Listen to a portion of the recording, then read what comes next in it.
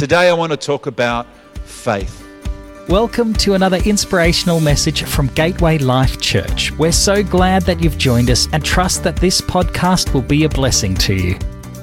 Well, I do want to welcome you again to Gateway Life Church today and to part 3 in our series called These Walls Will Fall. This is why we need to pray for our hearts. And so we want to do that right now, okay? Because we're here in the presence of God. God is here. And I believe that as the Word of God is preached, that a fire, if it's not already lit, it's going to be stoked up. You know why? Because when you take faith, you take your mustard seed of faith and you give it to a big God, walls begin to come down and mountains begin to be removed. And I just believe there's every single one of us needs some kind of wall to come down and some mountain to be removed. So let's pray about that. Then we're going to dive straight into God's Word today. So Father, that's what we simply pray for today. We pray for our hearts. Lord, we pray, Lord, if our hearts are resistant or not submitted to you or self-entitled or whatever they may be, Lord, we just pray for our hearts that the walls will come down and that mountains will be removed as faith begins to rise afresh. In Jesus' name we pray, amen. In part 1, I opened up with the story of Joshua and the walls of Jericho. Last week we looked at the paralyzed man who had been in the one place surrounded by the same sick community for 38 years. But as we come into part 3 today, I just felt that the Holy Spirit was leading me back to the walls of Jericho. Okay, so I feel that what we need to do is have a look at this story and take it one step further. So you can either follow in your Bibles or follow on the screen. Joshua chapter 6 verses 1 to 5, and it says, "Now Jericho was securely shut up because of the children of Israel. None went out and none came in. Then the Lord said to Joshua, 'See, I have delivered Jericho into your hands along with its kings and its fighting men.'" Okay, so here's the declaration. Now this is where it gets exciting, because what I want you to take note of now is this, because here comes God's instructions to Joshua. Okay, so are you with me so far? God has already declared that I'm going to give you Jericho. Now here come the instructions so that Joshua can take the city of Jericho. Verse 3, here's the first instruction. "March around the city once with all of the armed men. Do this for 6 days. Have 7 priests carry trumpets of ram's horns in front of the ark. On the 7th day, march around the city 7 times with the priests blowing the trumpets. When you hear them sound a long blast on the trumpets, have the whole army give a loud shout. Then the wall of the city will collapse and the army will go up. Everyone straight in." Okay, so radical instructions. Yes, radical instructions. And here is like the radical component in this story, because God speaks to Joshua and Joshua listens to God's instructions. Okay? If you're looking for a wall to come down, if you're looking for a breakthrough today, sometimes what needs to actually break is your way. If you're looking for a breakthrough, what needs to break is your way. Sometimes a breakthrough is the result of you and I breaking. You want to break through? We have to break. What do we need to break? Our way. This is the reason why John the Baptist said, "He must increase and I must decrease." It's even the reason why Jesus said in the Garden of Gethsemane, "Lord, not what I will, but what you will." So the radical component, like radical faith, you need to see this, you see. Radical faith is this: God spoke and Joshua listened and followed God's instructions. Verse 12. "So Joshua got up the next morning and the priests took up the ark of the Lord." Verse 15, on the seventh day they got up at daybreak and marched around the city 7 times in the same manner, except that on that day they circled the city 7 times just as God had instructed them. Then the 7th time around, when the priest sounded the trumpet blast, Joshua commanded the army to shout, for the Lord has given you this city. When the trumpet sounded, the army shouted, and at the sound of the trumpet, when the men gave a loud shout, the wall collapsed, so everyone charged straight in and they took the city and they devoted the city to the Lord. Can I encourage someone here that when you get a breakthrough, honor God in the breakthrough, okay? Because it says that they devoted the city to the Lord. They didn't go straight in and take the city and used it for their own cause or blessing. They devoted it to the Lord. When you get a breakthrough, even like Colin just a few moments ago, give glory to God. Devote the testimony to the Lord. You see, Colin stood up, not giving glory to himself, not giving glory that the scars of, past suicide attempts was his doing, but God's doing. Devote it and give it to God. Today I want to talk about what I believe is the number one key to seeing walls fall and to living a victorious and a successful walk with Jesus. And if this sounds good to you, then we're going to need to exercise a little word that produces massive results, and that little word is the word faith. Today I want to talk about faith. Because if it weren't for faith, the walls of Jericho would not have come down. Follow on the screen or in your Bibles, Hebrews chapter 10, verses 30 to 35. And it says, by faith, the walls of Jericho fell after they were encircled for 7 days. By faith, the harlot Rahab did not perish with those who did not believe when she first received the spies with peace. And what more shall I say? For the time would fail me to tell of Gideon and Barak and Samson and Japheth, also of David and Samuel and of the prophets, who through faith subdued kingdoms, worked righteousness, obtained promises, stopped the mouths of lions, quenched the violence of fire, escaped the edge of the sword, out of weakness were made strong, became valiant in battle, turned to flight the armies of the aliens, and women received their dead raised to life again. This little word which produces massive outcomes, the word faith. But to walk by faith, here's the crossroads, here's the issue with faith. To walk by faith doesn't make sense. It doesn't make sense. Why is that? Because it goes against all of our 5 senses when it comes to what I hear, what I smell, what I taste, what I touch, and of course, what we see, which is the reason why God said to Joshua at the very beginning, see. God is like saying, Joshua, I need you to see what I see. If you can see what I see, you'll see the breakthrough. In 2 Corinthians chapter 5, verse 7, it says, for we walk by faith and not by sight. 1 Corinthians 13, verse 9 reads, for we know in part and we prophesy in part. The next verse isn't on the screen, but in verse 12 it says, for now, in this moment right now, for now we see in a mirror dimly.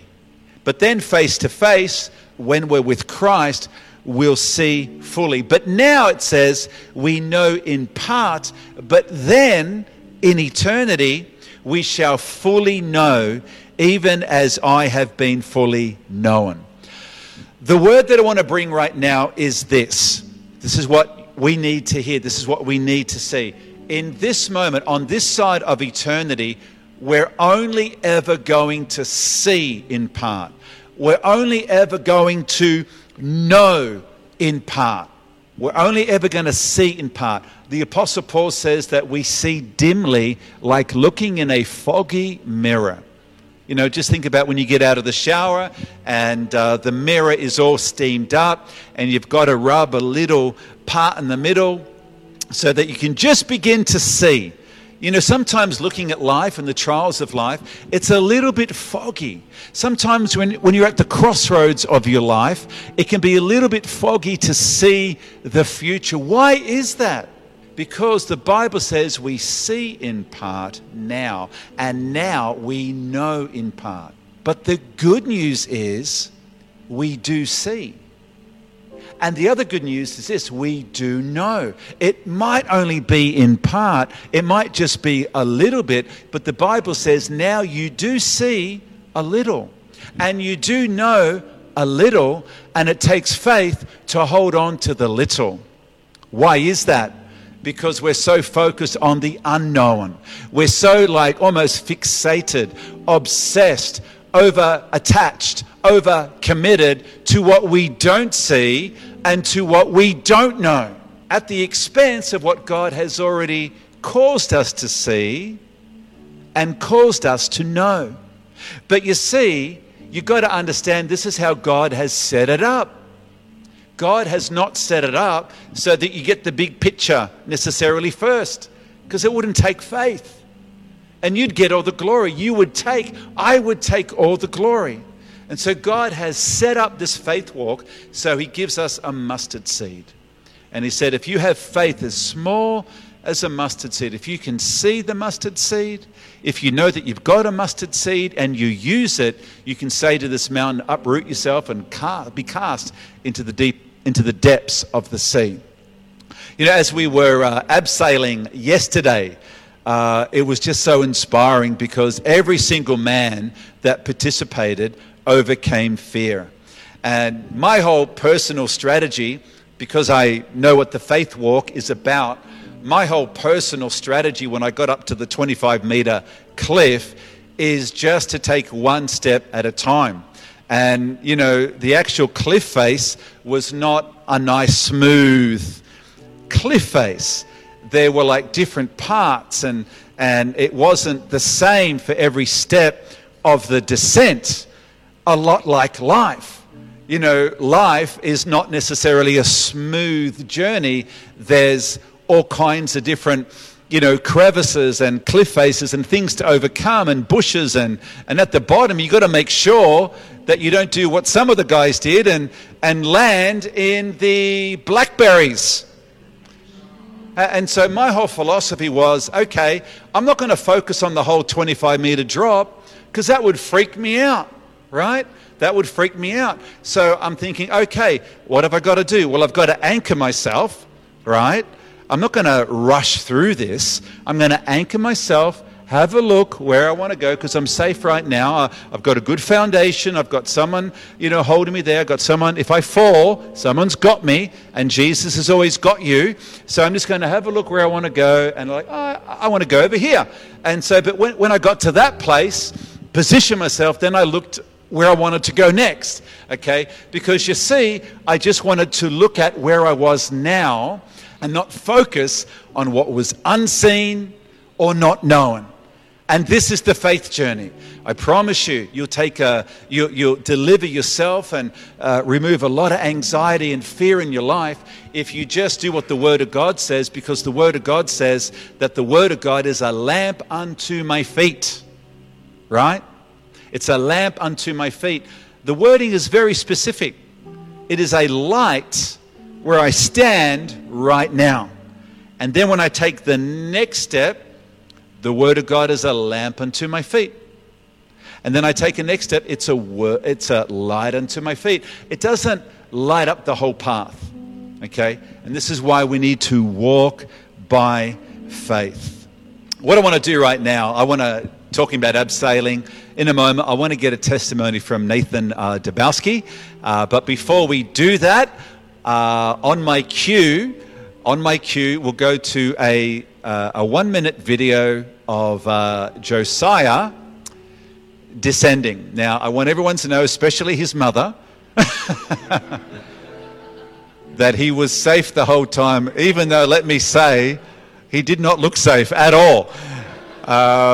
It was actually Dane who was doing the filming. Dane was the basically the facilitator and the professional overseeing everything. But there's this one scene right at the end where Josiah just disappears. And but then he pops up again at the end, which is good news. But I don't think I've ever seen anyone laugh their way to the bottom like he did. And in actual fact, Dane was like, is he playing games here or is he serious? Because he treated the whole thing like it was just a big, I don't know, fanfare or something. Gosh, it was just, every time I watch it, anyway. Let's have a look at Josiah descending for the first time. No, you're not. So remember, just focus on your drills with your hand in that go position. Focus, yeah. That's it. Focusing. Actually, no, I'm not. Go, John. Jump. Amen. Whoa. I almost died. All right, so remember, Feels gotcha. remember with your feet, keep your feet sort of shoulder width apart and a slight bend in your knees, Oh, yeah. and then Yeah, leaning back. That's it. Use your legs. That's it. Awesome. He's loving it. Is he putting this on or what? He's loving Yeah, it. no, he's making it up. Don't look back. Why did I look back? Remember with that, keep that hand off to the side in the go position or the stop. That's it. Whoop. I'm glad Mum's not here.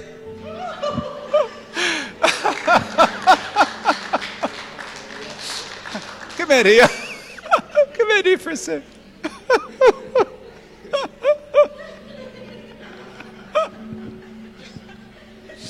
Oh, man. So, what was going, what was happening? And like, how were you feeling? Oh, it was pretty scary. I wish I didn't look back. Sort of panicked and then fell off. Did you enjoy it? Yeah. You had a good time? Yeah, I did. Would you do it again? I don't know about that. Give him a hand as he's seated. Oh my gosh. Give him a hand. Yeah. He's a funny man. You are a funny, funny man. Everyone, I was so proud of every participant because I saw, you know, at times the fear, the apprehension, the anxiety at times in the men's eyes. And every single man overcame. And I was just so proud. And I just want to invite Nathan Dabowski to come. Can we give Nathan a hand as he's just coming?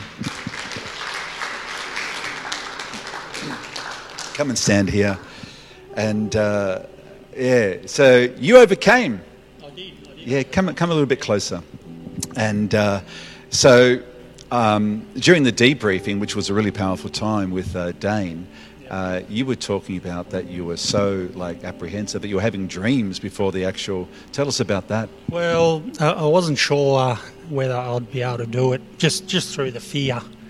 And probably this week I had 3 or 4 dreams about sort of standing on the edge and slipping down the edge. And I'm thinking, I think the last dream I had, you know, I was attempting to do it like abseiling and I couldn't do it. And I'm thinking, why can't I do it? Why am I so fearful, you know? I shouldn't be this fearful. And then, you know, once I woke up, you know, from then on I just thought, you know, I've got to do it.